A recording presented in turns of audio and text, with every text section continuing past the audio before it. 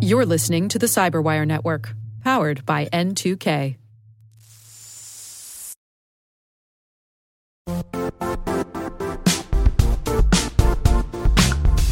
The IT world used to be simpler. You only had to secure and manage environments that you controlled. Then came new technologies and new ways to work. Now, employees, apps, and networks are everywhere. This means poor visibility, security gaps, and added risk. That's why Cloudflare created the first-ever connectivity cloud. Visit cloudflare.com to protect your business everywhere you do business.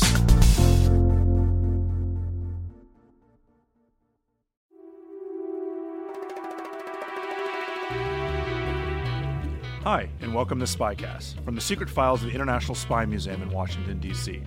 I'm Dr. Vince Houghton, the museum's historian and curator. Every week, SpyCast brings you interesting conversations with authors, scholars, and practitioners who live in the world of global espionage. If you have any questions, comments, or concerns about SpyCast, or if you want to suggest someone who might be a good future guest, email us at spycast@spymuseum.org. That's spycast@spymuseum.org. Also, if you like what you hear, and even if you don't, please take a minute to review us on iTunes or whatever platform you might be listening. We're always looking for ways to make SpyCast better, and you can help.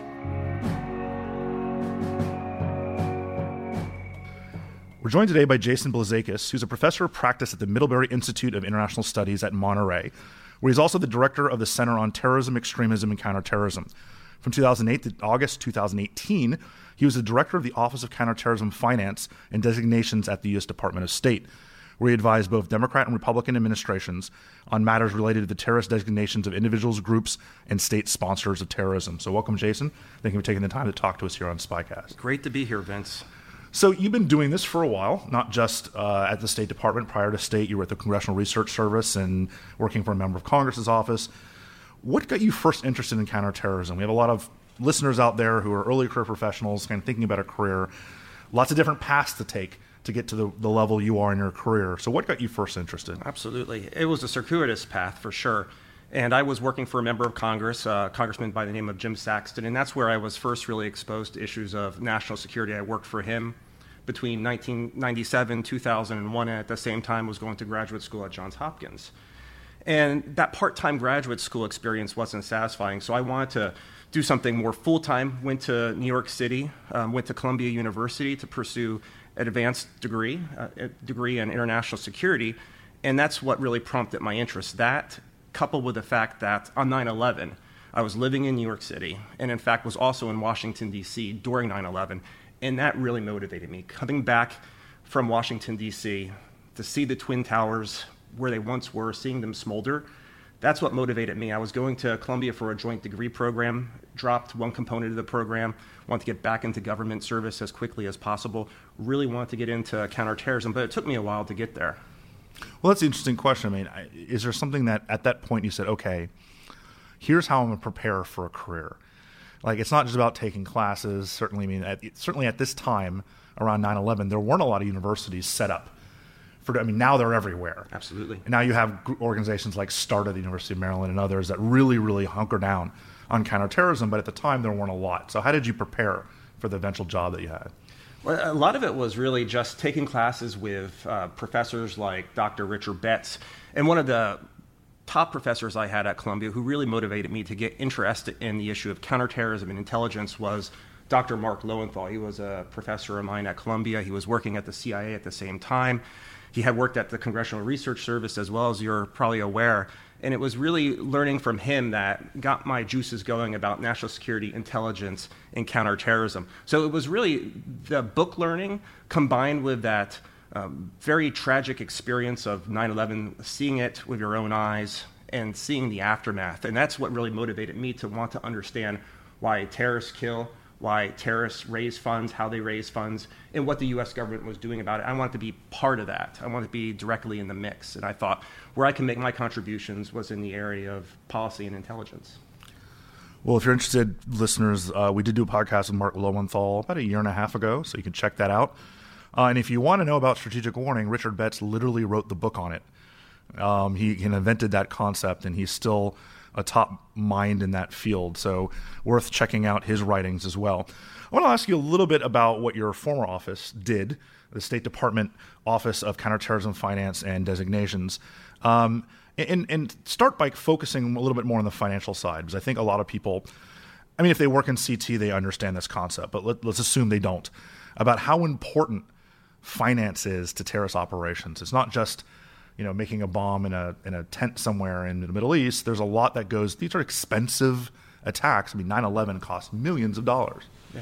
That's a great question. And terrorism finance is somewhat of a new topic of study, but there was a historian, a scholar of terrorism by the name of Walter Locker, who wrote, terrorism operations, and if terrorists just don't live by enthusiasm alone, they also need a great deal of money. So in the context of terrorist activity, terrorists do need money for their operations. They need money for their IEDs or improvised explosive devices, their machine guns to carry out havoc and terror. But they also need a great deal of money to feed their soldiers, to provide them a sanctuary to live, to do things that generally people do just to survive. So the financial part of a terrorist structure and organization is vitally important in the context of finance. And what we did in my office, in the Office of Counterterrorism Finance and Designations at the State Department, was think how we could use our counterterrorism finance tools to curb the flow of terrorism finance. And one of the primary tools we used at the State Department was our designations of foreign terrorist organizations pursuant to the Immigration and Nationality Act, the designations of individuals and entities under an Executive Order 13224, and the designations of state sponsors of terrorism, such as countries like Iran, Syria, North Korea, and Sudan, and thinking about trying to take away the finances that groups can accrue from states as well. And that process is a process where I like to say the sanctions process of terrorists is the intersection of law, policy, and intelligence. You gave a talk, I guess, last month about ISIS and antiquities, about the idea, and this might sound familiar to some people in the Washington, D.C. area, because there'll be an unnamed museum that got in some trouble because they were bringing in artifacts that had seemed to have been acquired by ISIS and then kind of sold off for funding. ISIS, people, as out of the news a little bit because, the actual physical caliphate has shrank some, but there's certainly still a danger, and they're still funding their nefarious activities through the sale of some of the most priceless artifacts on Earth. How can the State Department or anyone else stand in the way of that? This seems like, is it a supply or a demand issue, right? Can you attack this on both ends? You absolutely can. In the context of the Islamic State, I like to say, and many other scholars like to say, is the richest terrorist group that history has ever seen.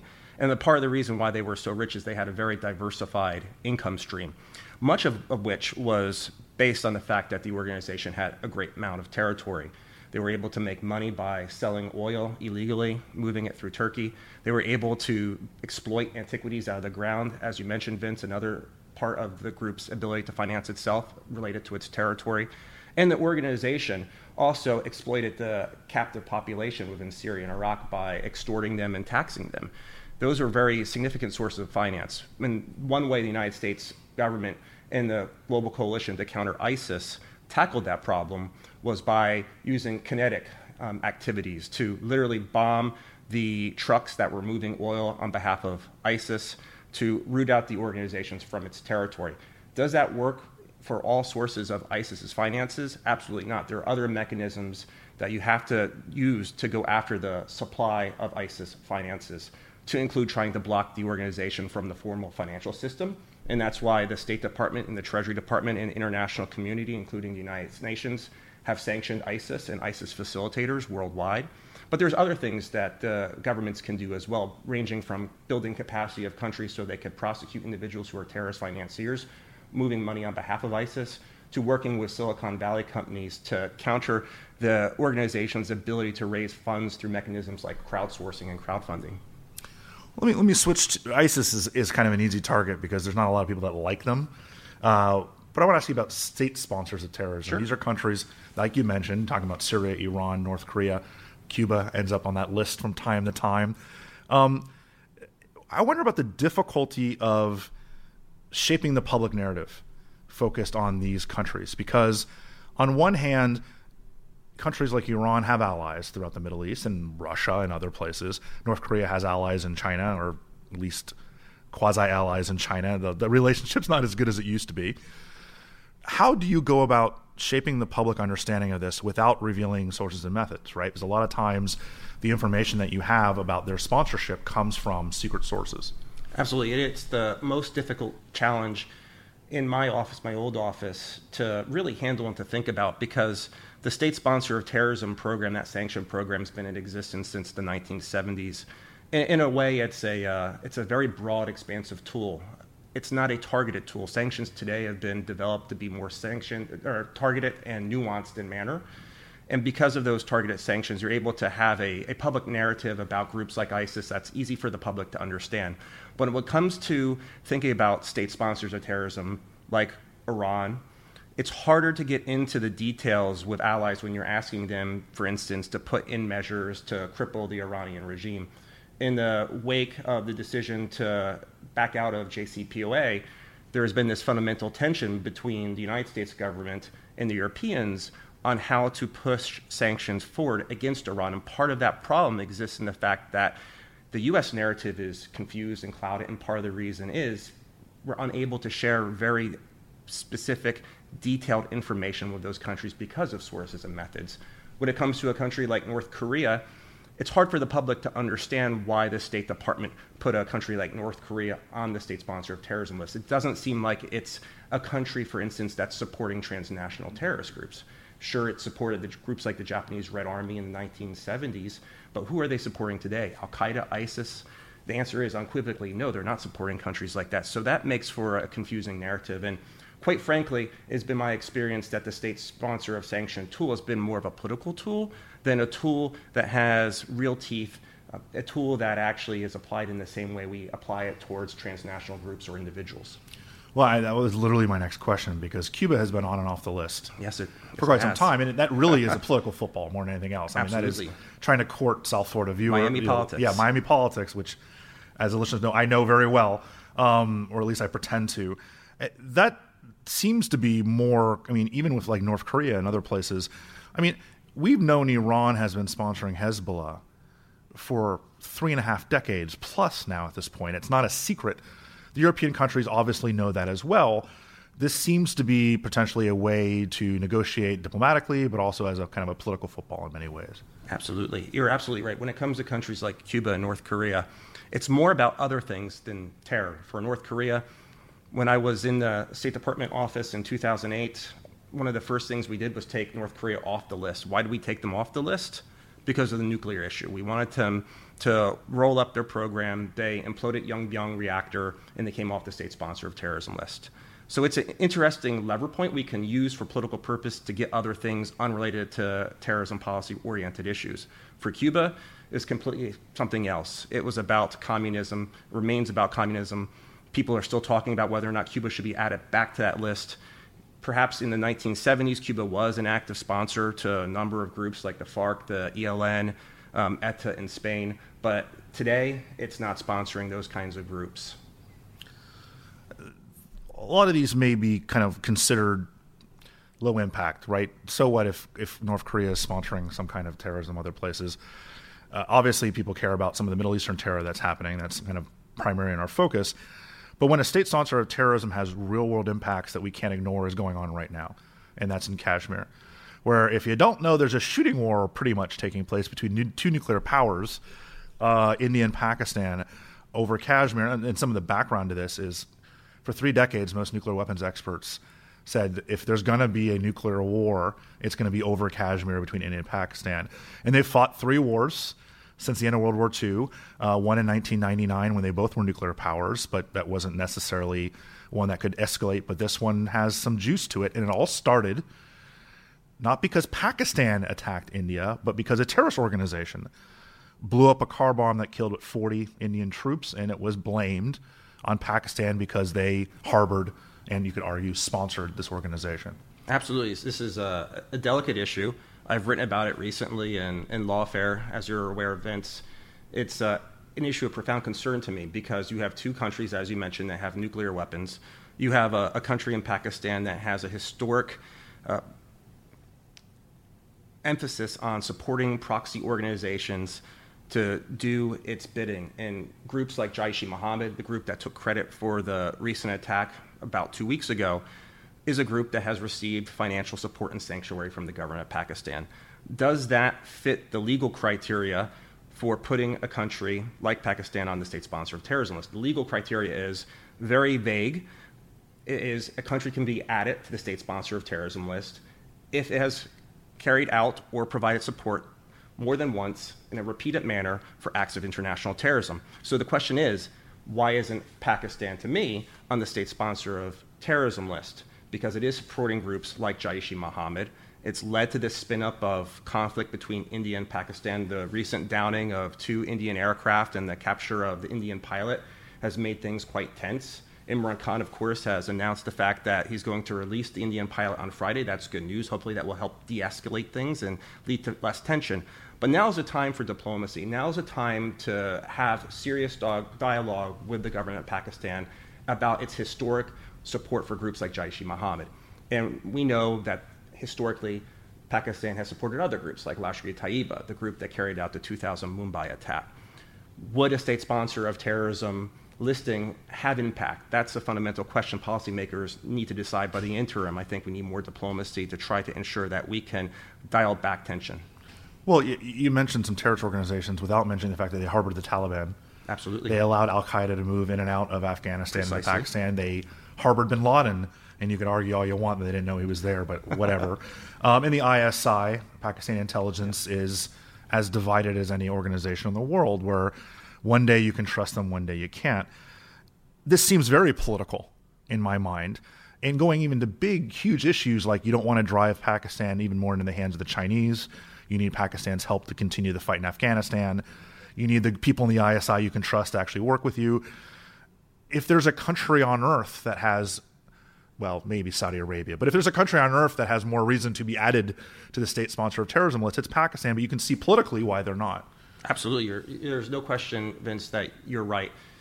And that really highlights whether or not there should be a state sponsor of terrorism list. You have general public can understand the fact that Pakistan has historically supported groups like Lashkar-e-Taiba, Jaish-e-Mohammed that sit on the State Department's foreign terrorist organization list, but yet you have a country like Pakistan not on the state sponsor of terrorism, while you have a country like North Korea, and I would challenge somebody to point to me a group that it supports that's a terrorist group on the list, and that really highlights the fact that this is a political decision. It's not a decision about applying sanctions in the way sanctions are designed to be implemented, and that is in a preventative manner, in a thoughtful manner. Let me shift the focus to publicity, because I think publicity has become even more in people's minds because of ISIS's ability to use social media and to kind of get their word out. I think back to the way the IRA in the 70s was able to kind of shape their message to attract money from current members of Congress, right? We won't name them, you can look it up. We're providing funding to the IRA back in the 1970s as they were setting car bombs and assassinating people inside Northern Ireland. Terrorists today are able to use social media, to use publicity, to use traditional media, to their beck and call to fund themselves, to get more people to recruit. How do we go about and do something about this? Because social media is a double-edged sword in respects, as you want to maintain the ability to use open source intelligence methodology, because most of the time they're stupid and they post a video of their secret lair and can I give you geospatial clues behind it. But at the same time, how do you prevent them from using that as a recruitment tool or a fundraising tool? It's really an impossible question for a democracy to resolve, in my view. What you can do is you can tackle the problem on the margins. And one way that the U.S. government has done it is by using the designations tool to be able to lever that designation with Silicon Valley companies to take down content produced by groups like ISIS. But for Silicon Valley, it's like whack-a-mole. In the context of the al-Shabaab attack in Westgate, you may recall, Shabaab was Twittering very actively during that attack, and Twitter was taking down their feeds, but new feeds would come up. And that's a really hard problem for democracy to handle. So using levers like designations to work with Silicon Valley to take down content has been successful, but it is not a comprehensive way of dealing with that problem. And like you say, there are times when, as somebody who relied on putting together a terrorist designation package for the Secretary of State, I actually like the fact when terrorists say things that we can use for our sanctions package or dossier of evidence for the Secretary that is out in the public ether. Otherwise, it makes it really hard for us to tell that narrative unless we get things declassified from the intelligence community. In the context of why it's important to take down content, terrorists have used social media to crowdsource and crowdfund. Groups like Jabhat al-Nusra and ISIS have been very effective in that, raising small amounts of money from many, many individuals who are sympathetic to that cause. And that's another reason why we have to work very carefully with social media companies to take that content down. But we also need to be mindful of going too far. And I think in some ways, to bring the conversation back to the Irish Republican Army, when Margaret Thatcher was thinking about the IRA and the IRA's interviews with British media, she was inflamed and she put forward a stricture that said that those interviews couldn't be published. The press could talk about those interviews, but they couldn't film those interviews. And once you start taking things like that down, you walk a really serious line about whether or not you're crossing into First Amendment abridgment, and that is a significant concern to me. And in the context of the United Kingdom, I'm not sure it really worked in terms of taking away their platform. We'll be right back after this.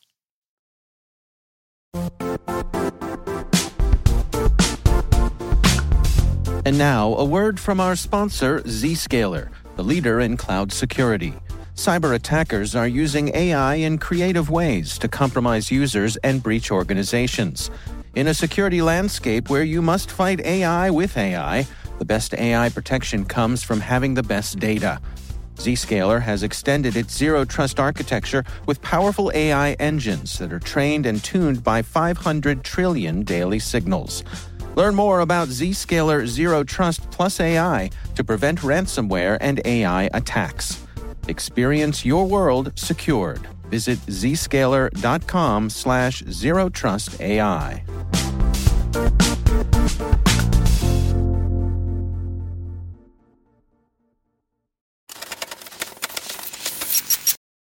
We brought up the First Amendment, and I think that's a perfect segue to where I want to spend a lot of time, and that's talking about domestic terrorism.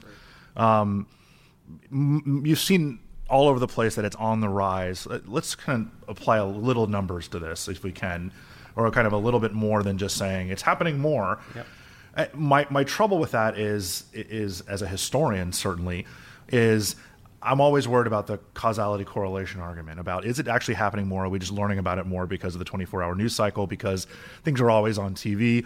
Are there any kind of fungible or quantitative numbers that back that up? Great question. And I've written a few pieces on this in Lawfare as well.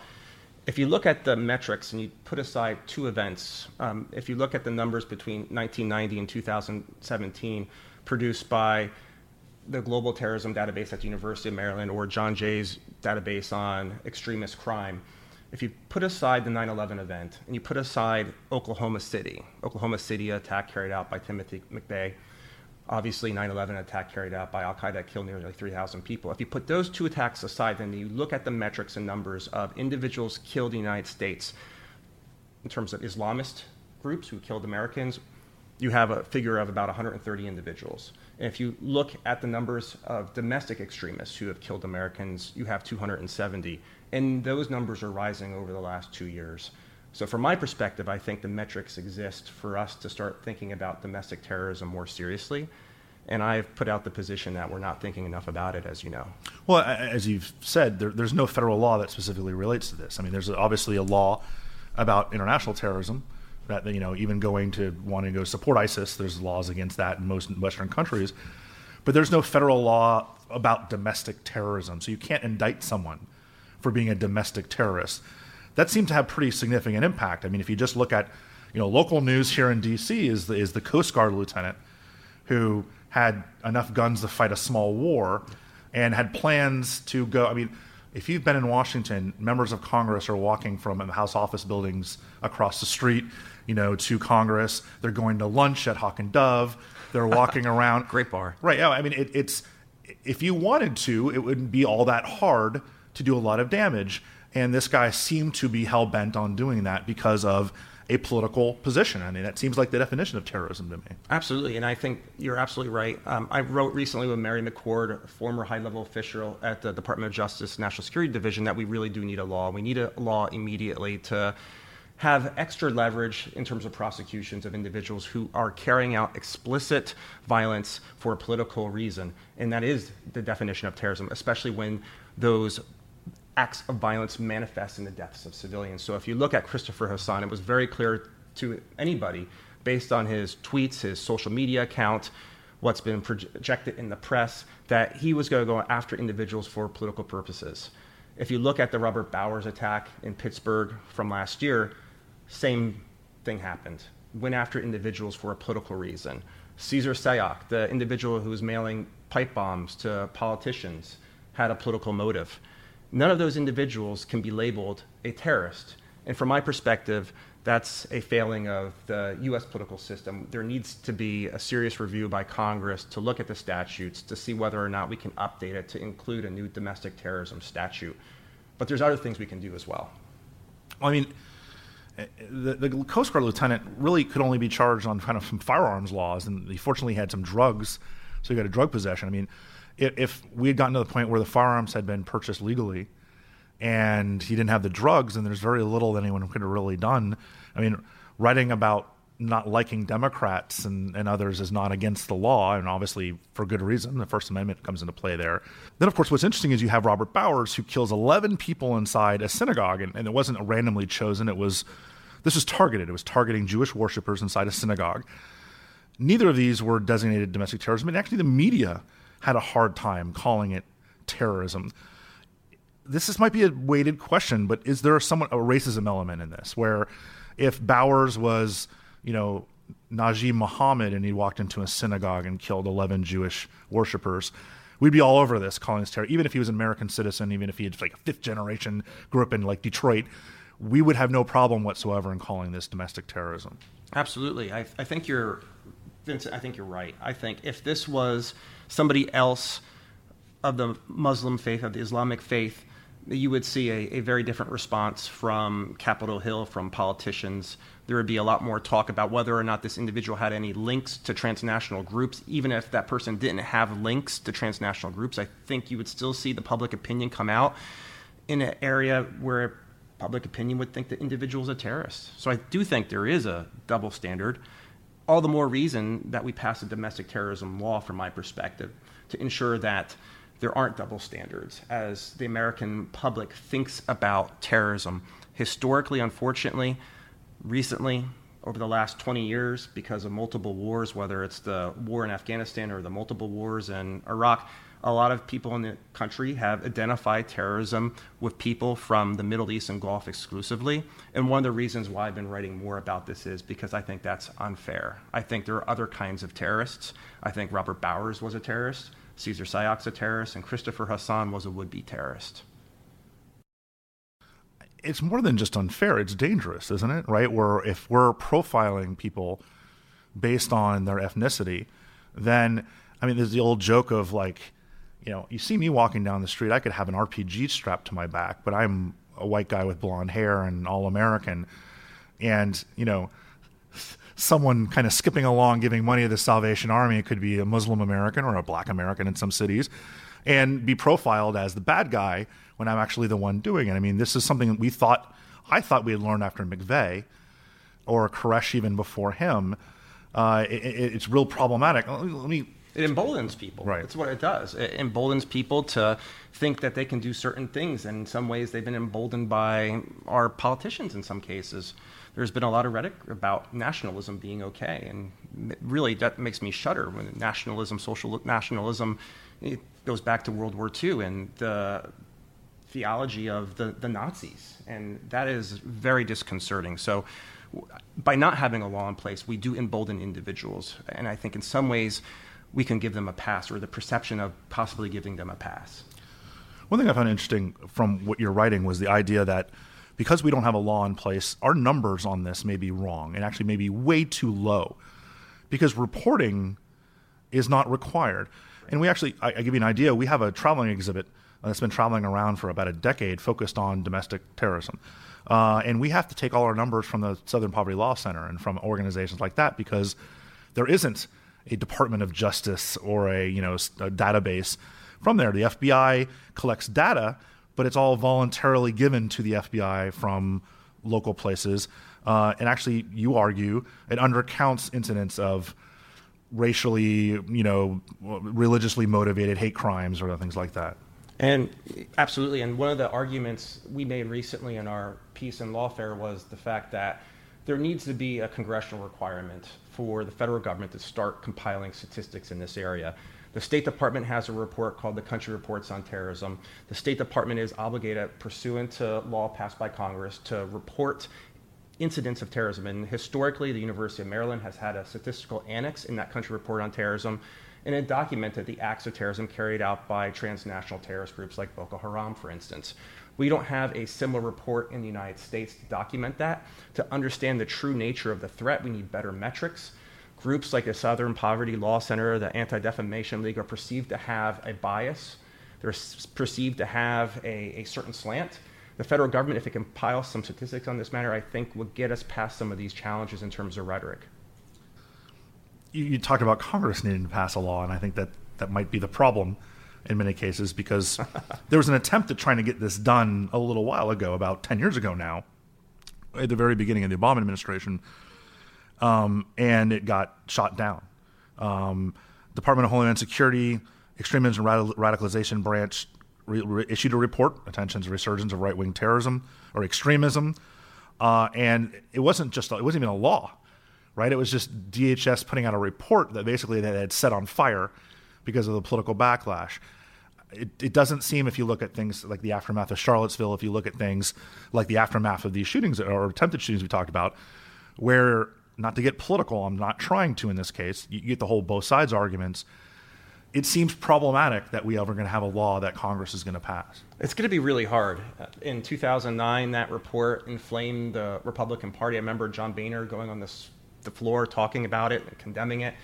And the term far right is a loaded term. Right. I wish we could think of a better term that labeled these groups that wasn't based on the perception of where they sit on a political spectrum. And that may be one way to change the discussion.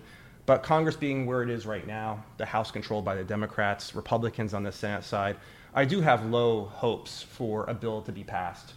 But we need to have that conversation. Congress can at least convene some hearings, have some discussion, and hopefully that will lead to some ideas that hopefully can be implemented at some future point. But you're absolutely right. The various departments who had responsibility for working on these issues, for analyzing these issues, disseminating reports, have been absolutely eviscerated, whether it's DHS or the FBI. I think they have been put and reoriented towards the quote-unquote Islamist threat, and to the detriment of looking at domestic terrorist entities and individuals. And in some ways, it's like pre-9/11. Nobody was thinking about Al-Qaeda. The FBI had, 8 Arabic speakers. The CIA was looking at things not based on groups who were motivated by religious ideology.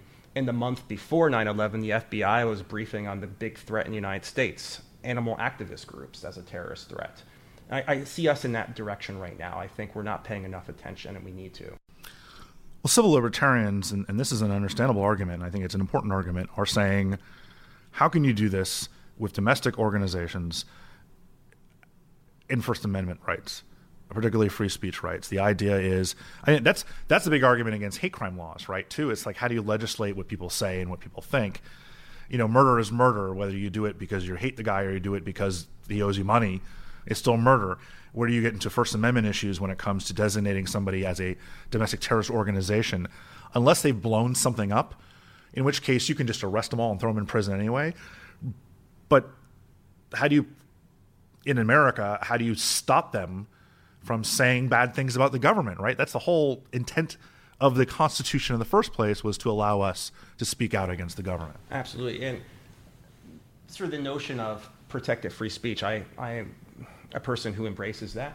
But there are limits to free speech as well. And I think even groups like the ACLU will say that if an individual is saying something that is going to provoke violence or is going to incite violence, that rhetoric is problematic. So if you have certain groups in the United States, and there are a few who are inherently violent organizations who simply espouse violence in order to change the system, those are the kinds of groups I think we should focus on, whether it's for possible prescription, which I know is a very dangerous and fraught potentially issue to pursue, and that's why in the recent article we thought there's things that can be obviously done before that, but there are groups like the Atomwaffen Division, a group that upholds neo-Nazi ideology, a group like the Rise Above movement. What the raison d'etre is to carry out acts of violence. So if there is some future point where there is a domestic terrorism statute where prescription is a part of that, I would see a very small number of groups being listed. And I think first and foremost, we have to think about where the gaps exist legally and how, if we were to put together a domestic terrorism statute that looked at prescription, that we'd be very careful about how that is crafted to preserve First Amendment. Because the last thing we need is to be able to have politicians who can label individuals just based on their ideology. To me, that's very dangerous, and I'm absolutely against that. Well, I mean, some would argue, and certainly some groups have, that the founding fathers would be considered terrorists by the British government. The British did. Absolutely. Right, if the British had a prescription system back then, they would have been labeled terrorists. Absolutely. Right, and so some of these groups, that their express purpose is to change the U.S. government in a certain direction, whether it's right or left. You know, that's why you see the "Don't Tread on Me" flags flying around, and don't Absolutely. step on snake, and all the ideas of kind of the foundation of this country is kind of intrinsic in some of these. And you certainly see that from the militia groups and from like the Bundys and others. Yeah.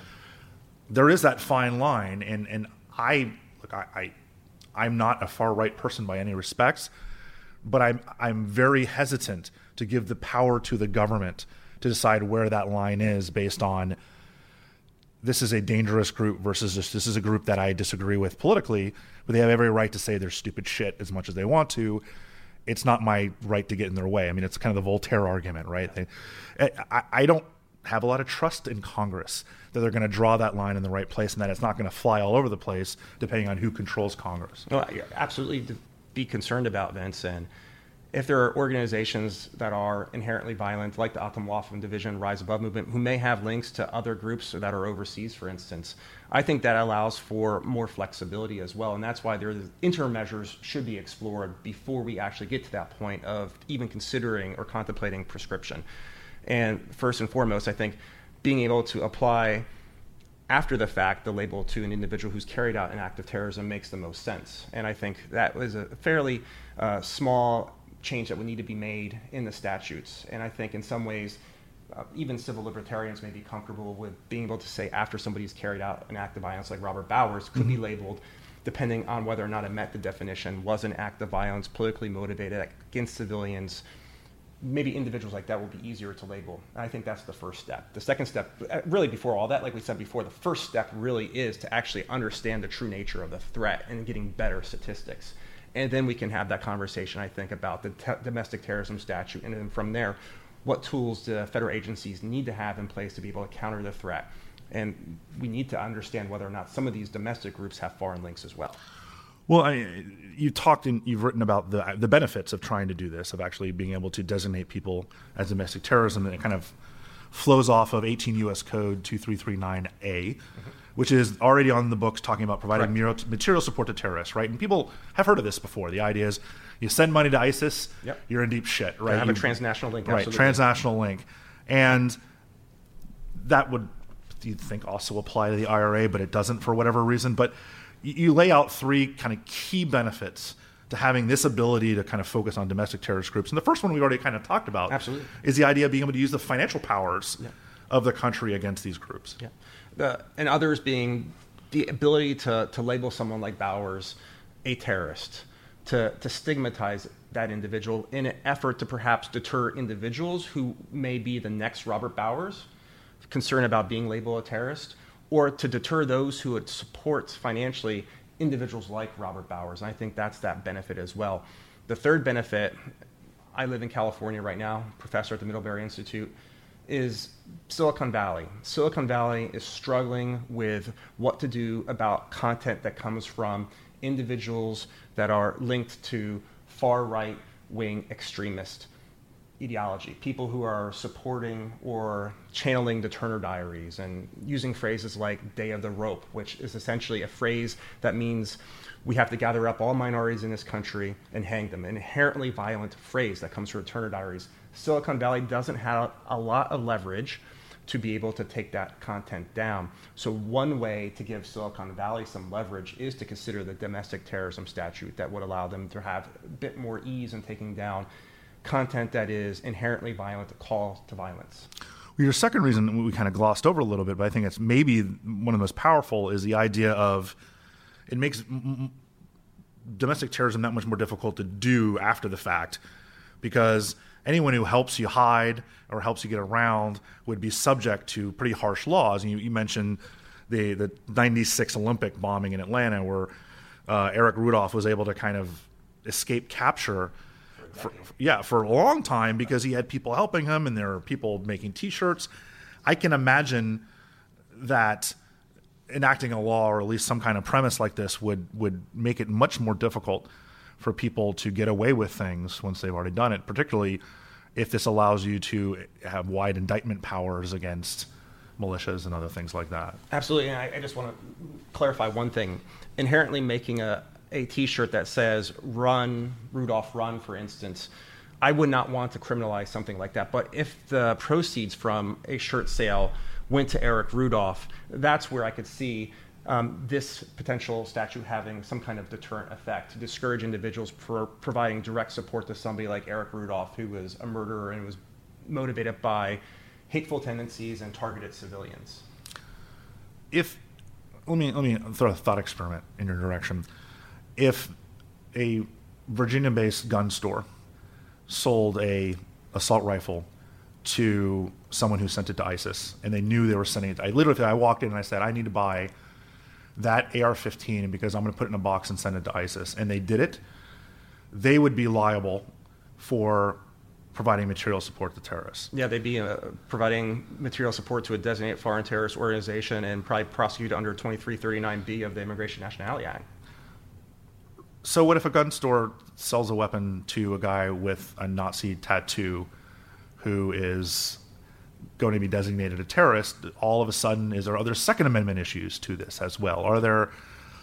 Is this kind of, there's a slippery slope, it sounds like, that could possibly be problematic in this? Because it's one thing to send stuff overseas, but the rights that we have here in this country are very different than those of people in Yemen or Afghanistan or anywhere else. Absolutely, and that is an excellent point, Vince. That's why any legislation drafted on a domestic terrorism statute needs to be extremely carefully worded. The one thing great about America is we have lots of lawyers, and we have a lot of smart lawyers on Capitol Hill, that they would have to be able to thread that needle in a way to ensure that an individual who sold a gun in your scenario wouldn't be prosecuted unless they knew they were going to provide that arm to somebody that was going to carry out some kind of violent act against civilians, for instance. So I think there's a way to word the legislation in a way that an individual who just happened to sell something to a Nazi and they sold it, they saw their tattoos, but they had no idea what that individual's motivations were, and they can legitimately make that sale. The person wasn't a felon, for instance, and didn't have a past criminal history. I think that person, any law that is drafted, should not implicate that gun owner, given the Second Amendment. So what's the path to passing this? I mean, is there one? I mean, are you trying? I know you're writing articles. I know you're trying to get the publicity out there.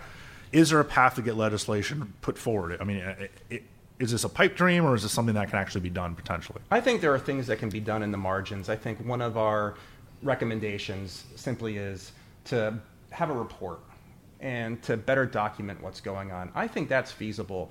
Having some kind of domestic report that documents acts of violence based on hate or other kinds of crimes, to me that's something both parties should be able to get behind. Whether or not you'll be able to criminalize activity as domestic terrorism to get extra charges to prosecute individuals like Robert Bowers, Cesar Sayoc, I think, unfortunately, you're going to have another significant event, an event along the lines of what Timothy McVeigh did to trigger new law. And in fact, that's what happened after Al-Qaeda's 9/11 attack. You had an adoption of many new laws many of which the State Department and Treasury Department have used to prescribe individuals pursuant to Executive Order 13224. It's very likely going to take a trigger event like that that's going to lead to significant change. In the interim, my hope is that there'll at least be some small change on the margin that allow for better reporting from federal agencies and to give them more resources they need to actually infiltrate some of these organized organizations like the Atomwaffen Division, to give them that ability to pursue those groups. And I think right now politically they're not able to because they've been oriented in a direction that simply focuses on the Islamist threat. Well, my final question is, again, maybe I'm showing some of my ignorance on this, but why not just create a law against terrorism that applies whether it's foreign or domestic? Why not have a terrorism writ large, right? Define it in a very specific way and say if you engage in these actions no matter where you are, you're a terrorist, and therefore we have a certain set of options and tools that we can use against you. And if you go to the FBI website, you look at their definition, they have a definition that could very easily apply to domestic-bound entities. Why the distinction? I think the distinction has existed for the reasons you mentioned earlier, the founding of this country, the push against the British, the fact that our own founding fathers could have been labeled as terrorists. I think that is going to lead to a lot of reticence about trying to merge a statute that incorporates both foreign and domestic. And for that reason, I think it'll always be bifurcated if we get to that point at all in terms of passing a domestic terrorism statute. Well, I recommend you go check out Jason's writings on Lawfare and other places. You can also see the YouTube film of his talk specifically about ISIS and antiquities, which, as a museum guy, I found fascinating. Jason, thank you so much for taking the time to talk to us here at SpyCast. We truly appreciate it. Vince, it was a pleasure. Nice to meet you. Thank you for listening to SpyCast. Remember, every Tuesday we will post a new podcast available from both spymuseum.org and iTunes. If you have any questions or comments about SpyCast, email us at spycast@spymuseum.org or leave a comment or review on our iTunes page. You can also follow us on Twitter at INTL SpyCast. That's INTL SpyCast. Talk to you next week.